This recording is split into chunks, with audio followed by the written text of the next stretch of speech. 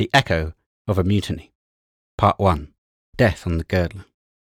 Popular belief ascribes to infants and the lower animals certain occult powers of divining character denied to the reasoning faculties of the human adult, and is apt to accept their judgment as finally overriding the pronouncements of mere experience. Whether this belief rests upon any foundation other than the universal love of paradox, it is unnecessary to inquire. It is very generally entertained, especially by ladies of a certain social status, and by Mrs. Thomas Solly it was loyally maintained as an article of faith. "Yes," she moralised, "it's surprising how they know, the little children and the dumb animals, but they do. There's no deceiving them. You can tell the gold from the dross in a moment, they can, and they reads the human heart like a book. Wonderful, I call it. I suppose it's instinct." Having delivered herself of this priceless gem of philosophic thought, she thrust her arms elbow deep into the foaming washtub and glanced admiringly at her lodger as he sat in the doorway, supporting on one knee an obese infant of 18 months, and on the other a fine tabby cat. James Brown was an elderly seafaring man, small and slight in build, and in manner suave, insinuating, and perhaps a trifle sly. But he had all the sailor's love of children and animals, and the sailor's knack of making himself acceptable to them, for as he sat with an empty pipe wobbling in the grasp of his toothless gums, the baby beamed with humid smiles, and the cat, rolled into a fluffy ball and purring like a stocking loom, worked its fingers ecstatically as if it were trying on a new pair of gloves. "It must be mortal lonely out at the lighthouse," Mrs. Solly resumed. "Only 3 men and never a neighbour to speak to, and Lord, what a muddle they must be in with no woman in to look after 'em and keep 'em tidy. But you won't be overworked, Mr. Brown, in these long days, daylight till past 9 o'clock. I don't know what you'll do to pass the time." "Oh, I shall find plenty to do, I expect," said Brown. "What with cleaning the lamps and glasses and painting up the ironwork. And that reminds me," he added, looking round at the clock, "that time's getting on. High water at 10:30, and here it's gone 8 o'clock. Mrs. Solly, acting on the hint, began rapidly to fish out the washed garments and wring them out into the form of short ropes. Then, having dried her hands on her apron, she relieved Brown of the protesting baby. "Your room will be ready for you, Mr. Brown," said she, "when your turn comes for a spell ashore, and man glad me and Tom will be to see you back." "Thank you, Mrs. Solly, ma'am," answered Brown, tenderly placing the cat on the floor. "You won't be more glad than what I will."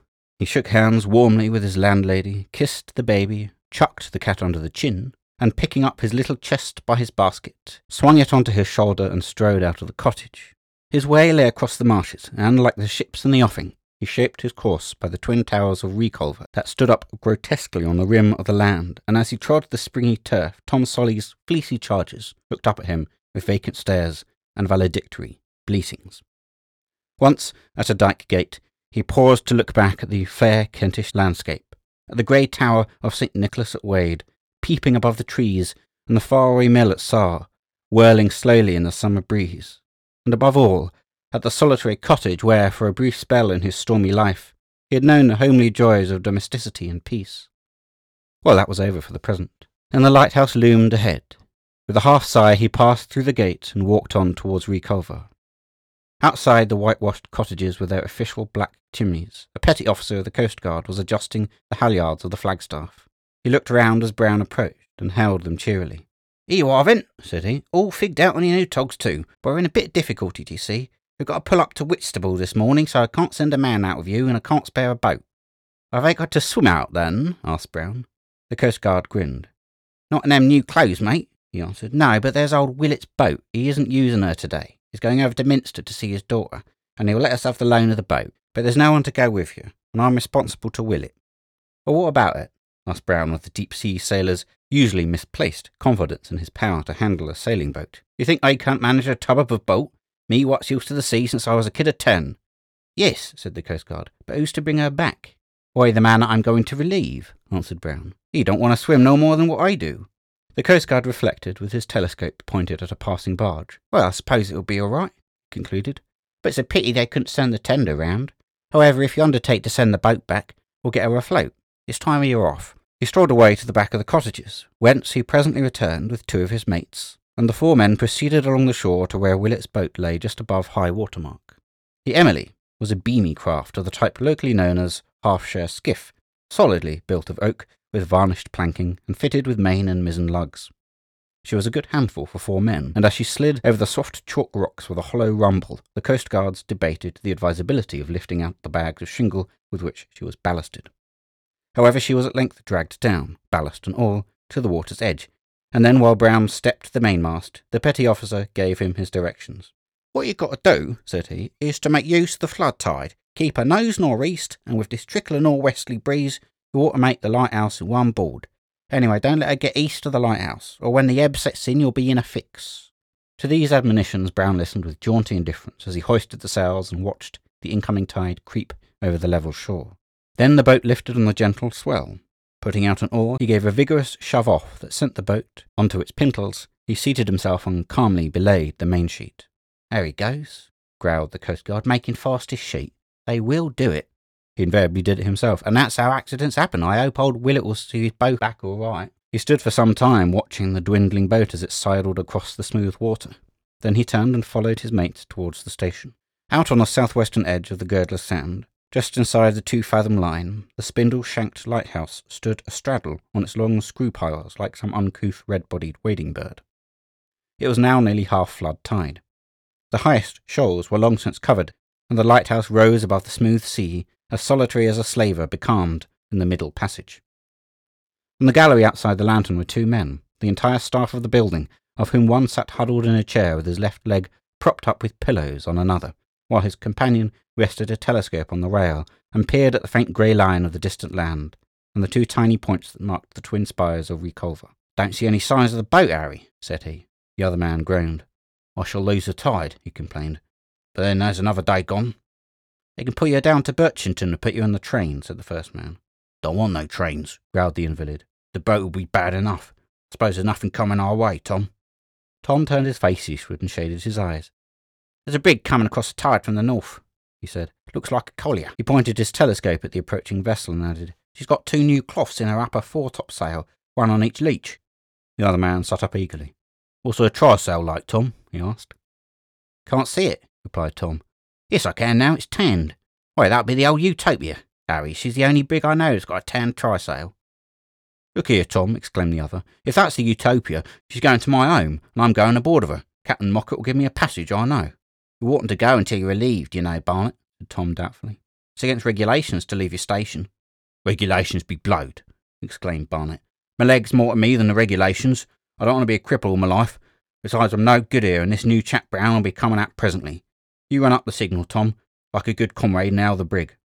"Well, it's your lookout," said Tom, "and I don't mind saying that if I was in your place I should cut off home and see a doctor if I get the chance."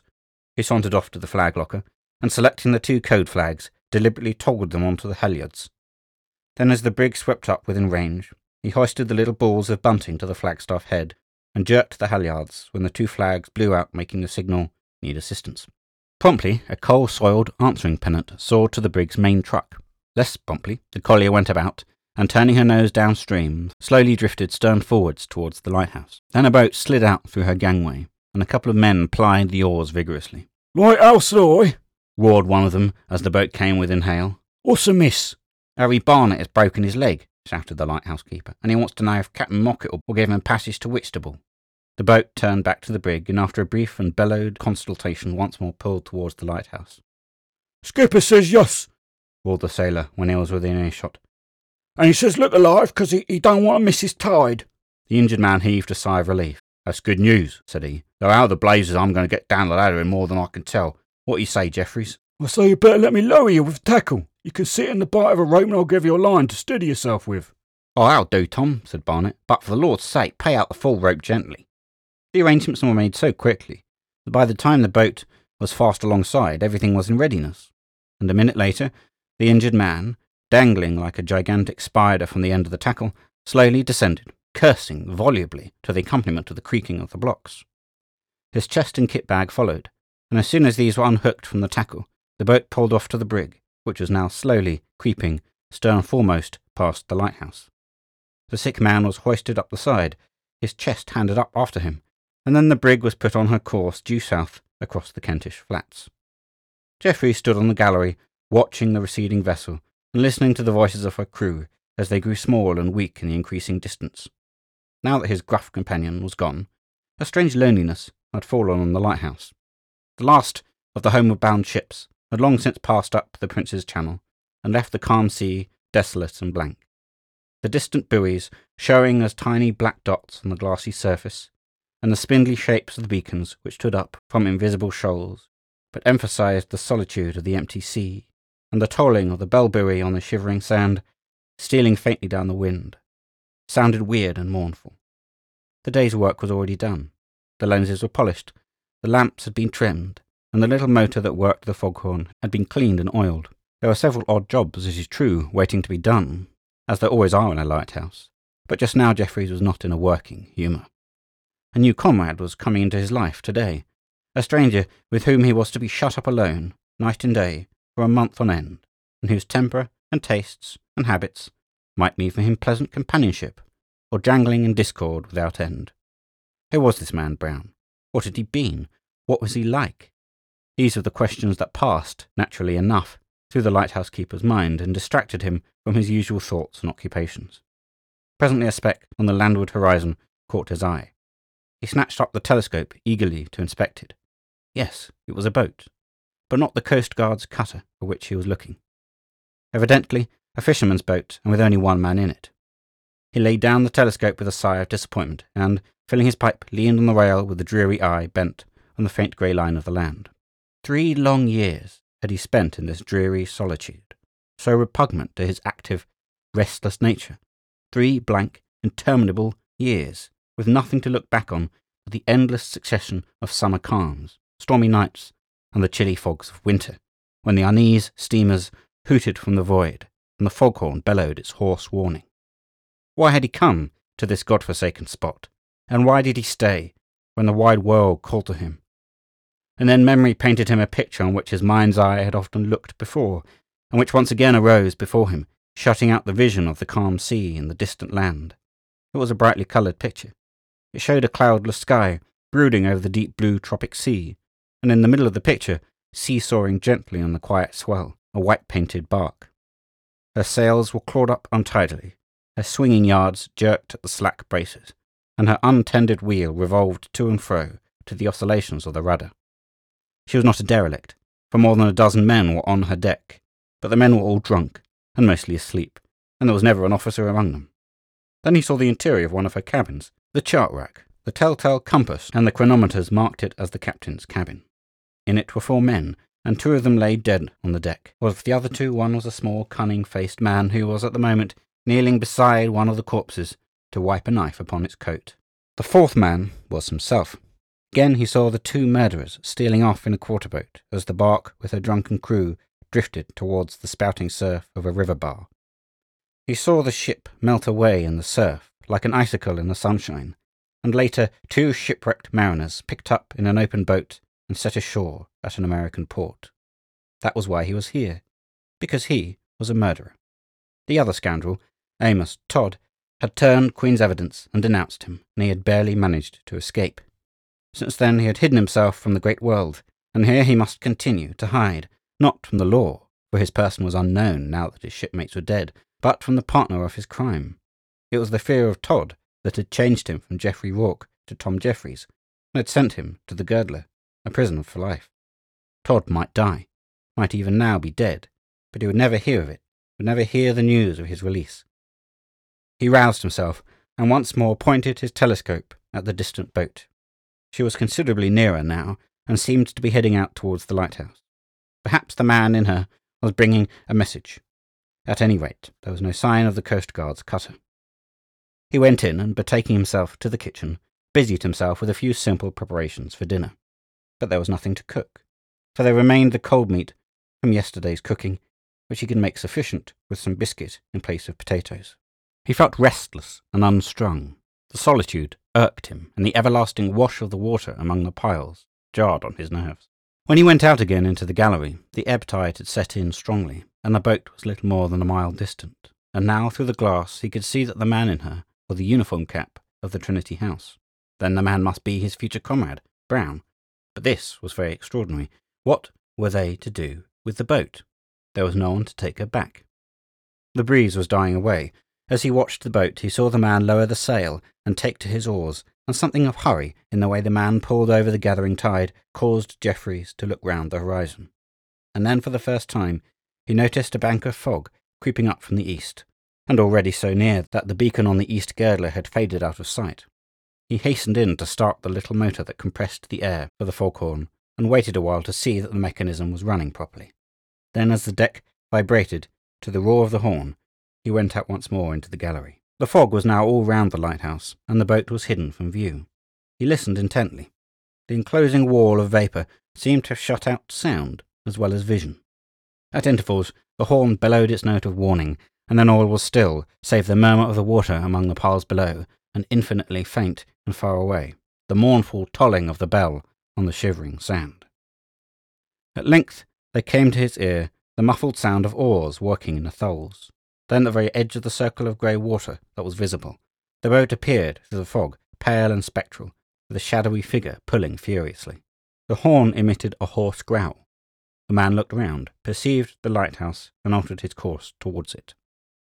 Jeffreys descended the iron stairway, and walking along the lower gallery, stood at the head of the ladder, earnestly watching the approaching stranger. Already he was tired of being alone. The yearning for human companionship had been growing ever since Barnet left.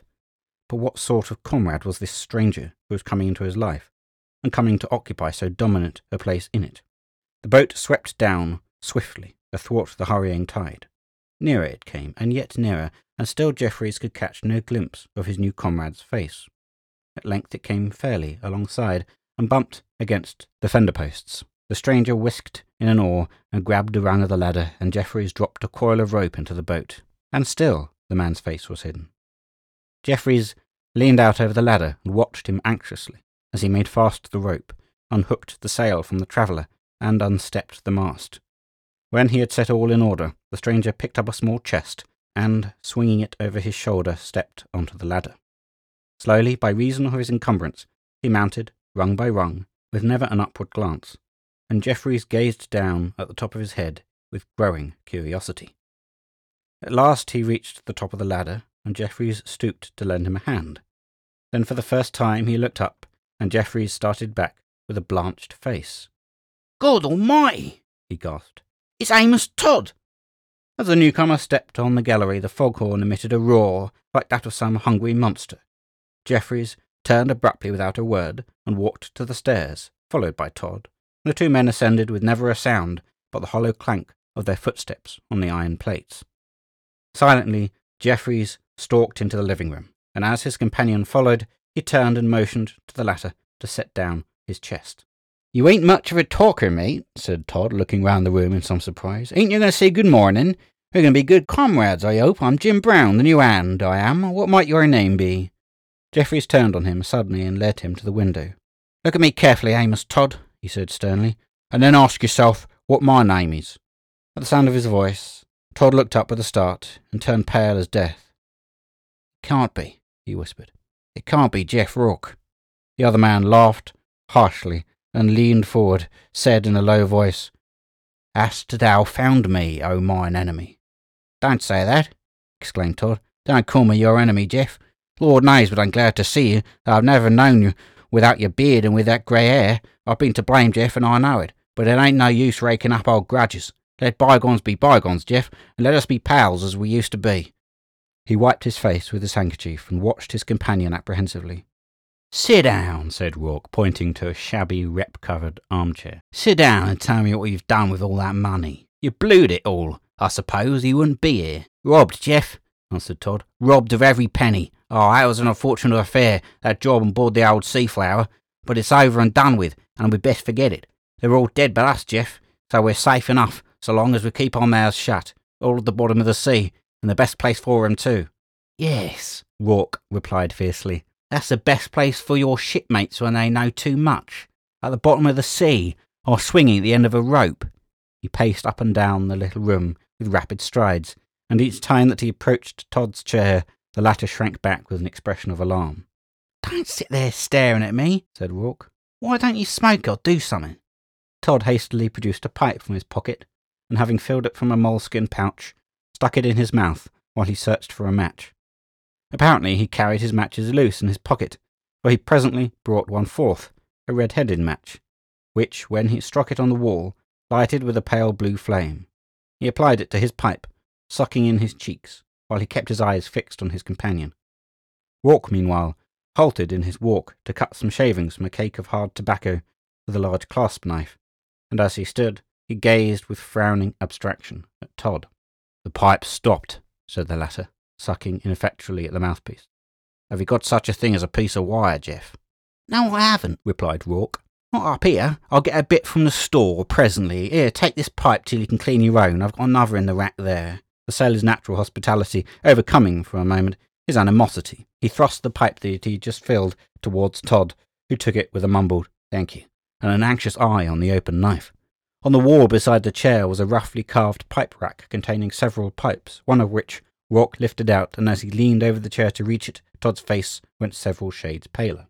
"Well, Jeff," he said after a pause, while Rourke cut a fresh fill of tobacco, "are we going to be pals, same as what we used to be?" Rourke's animosity lighted up afresh. "Am I going to be pals with the man that tried to swear away my life?" he said sternly, and after a pause he added, "That wants thinking about, that does, and meantime I must go and look at the engine." When Rourke had gone, the new hand sat, with the two pipes in his hands, reflecting deeply. Abstractly, he struck the fresh pipe into his mouth, and, dropping the stopped one into the rack, felt for a match. Still with an air of abstraction, he lit the pipe, and having smoked for a minute or two, rose from the chair and began softly to creep across the room, looking about him and listening intently. At the door he paused to look out into the fog, and then, having again listened attentively, he stepped on tiptoe out onto the gallery and along towards the stairway. Of a sudden the voice of Rourke brought him up with a start. "Hello, Todd! Where are you off to?" "I'm just going down to make the boat secure," was the reply. "Never you mind about the boat," said Rourke. "I'll see to her." "Righto, Jeff," said Todd, still edging towards the stairway. "But I say, mate, where's the other man, the man that I'm to relieve?" "There ain't any other man," replied Rourke. "He went off aboard a collier." Todd's face suddenly became grey and haggard. "And there's no one here but us two," he gasped, and then with an effort to conceal his fear he asked, "But who's going to take the boat back?" "We'll see about that presently," replied Rourke. "You get along in and unpack your chest." He came out on the gallery as he spoke, with a lowering frown on his face. Todd cast a terrified glance at him, and then turned and ran for his life towards the stairway. "Come back!" roared Rourke, springing forward along the gallery. But Todd's feet were already clattering down the iron steps. By the time Rourke reached the head of the stairs, the fugitive was near the bottom, but here in his haste he stumbled, barely saving himself from the handrail, and when he recovered his balance, Rourke was upon him. Todd darted to the head of the ladder, but as he grasped the stanchion, his pursuer seized him by the collar. In a moment, he had turned with his hand under his coat. There was a quick blow, a loud curse from Rourke, an answering yell from Todd, and a knife fell spinning through the air and dropped into the forepeak of the boat below. "You murderous little devil," said Rourke in an ominously quiet voice, with his bleeding hand gripping his captive by the throat. "Handy with your knife as ever, eh? So you were off to give information, were you?" "I wasn't, Jeff," replied Todd in a choking voice. "I wasn't, so help me God. Let go, Jeff. Don't mean no harm, I was only—" With a sudden wrench, he freed one hand and struck out frantically at his captor's face. But Rourke warded off the blow, and grasping the other wrist, gave a violent push and let go. Todd staggered backward a few paces along the staging, bringing up at the extreme edge, and here for a sensible time he stood with wide-open mouth and starting eyeballs, swaying and clutching wildly at the air. Then with a shrill scream he toppled backwards and fell, striking a pile in his descent and rebounding into the water. In spite of the audible thump of his head on the pile, he was not stunned, for when he rose to the surface he struck out vigorously, uttering short, stifled cries for help. Rourke watched him with set teeth and quickened breath, but made no move. Smaller and still smaller grew the head with its little circle of ripples swept away on the swift ebb tide, and fainter the bubbling cries that came across the smooth water. At length, as the small black spot began to fade in the fog, the drowning man, with a final effort, raised his head clear of the surface and sent a last, despairing shriek towards the lighthouse. The foghorn sent back an answering bellow. The head sank below the surface and was seen no more. And in the dreadful stillness that settled down upon the sea, there sounded faint and far away the muffled tolling of a bell. Rourke stood for some minutes immovable, wrapped in thought. Presently the distant hoot of a steamer's whistle aroused him. The ebb tide shipping was beginning to come down, and the fog might lift at any moment. And there was the boat still alongside. She must be disposed of at once. No one had seen her arrive, and no one must see her made fast to the lighthouse. Once get rid of the boat, and all traces of Todd's visit would be destroyed. He ran down the ladder and stepped into the boat. It was simple. She was heavily ballasted, and would go down if she filled. He shifted some of the bags of shingle, and lifting the bottom boards, pulled out the plug. Instantly a large jet of water spouted up into the bottom. Rourke looked at it critically, and, deciding that he would fill her in a few minutes, replaced the bottom boards, and having secured the mast and sail with a few turns of the sheet round a thwart to prevent them from floating away, he cast off the mooring rope and stepped on the ladder. As the released boat began to move away on the tide, he ran up and mounted to the upper gallery to watch her disappearance. Suddenly he remembered Todd's chest. It was still in the room below. With a hurried glance around into the fog, he ran down to the room and, snatching up the chest, carried it out on the lower gallery. After another nervous glance around to assure himself that no craft was in sight, he heaved the chest over the handrail, and when it fell with a loud splash into the sea, he waited to watch it float away after its owner and the sunken boat. But it never rose, and presently he returned to the upper gallery. The fog was thinning perceptibly now, and the boat remained plainly visible as she drifted away. But she sank more slowly than he had expected, and presently, as she drifted farther away, he fetched the telescope and peered at her with growing anxiety. It would be unfortunate if anyone saw her. If she should be picked up here with her plug out, it would be disastrous. He was beginning to be really alarmed. Through the glass he could see that the boat was now rolling in a sluggish, waterlogged fashion, but she still showed some inches of freeboard, and the fog was thinning every moment. Presently the blast of a steamer's whistle sounded close at hand. He looked round hurriedly, and, seeing nothing, again pointed the telescope eagerly at the dwindling boat. Suddenly he gave a gasp of relief. The boat had rolled gunwale under, had staggered back for a moment, and then rolled again, slowly, finally, with the water pouring in over the submerged gunwale. In a few more seconds she had vanished. Rourke lowered the telescope and took a heavy breath. Now he was safe. The boat had sunk unseen, but he was better than safe. He was free. Its evil spirit, the standing menace of his life, was gone, and the wide world, the world of life, of action, of pleasure, called to him. In a few minutes the fog lifted. The sun shone brightly on the red-funnelled cattle-boat whose whistle had startled him just now. The summer blue came back to sky and sea, and the land peeped once more over the edge of the horizon. He went in, whistling cheerfully, and stopped the motor, returned to coil away the rope that he had thrown to Todd, and when he had hoisted a signal for assistance, he went in once more to eat his solitary meal in peace and gladness.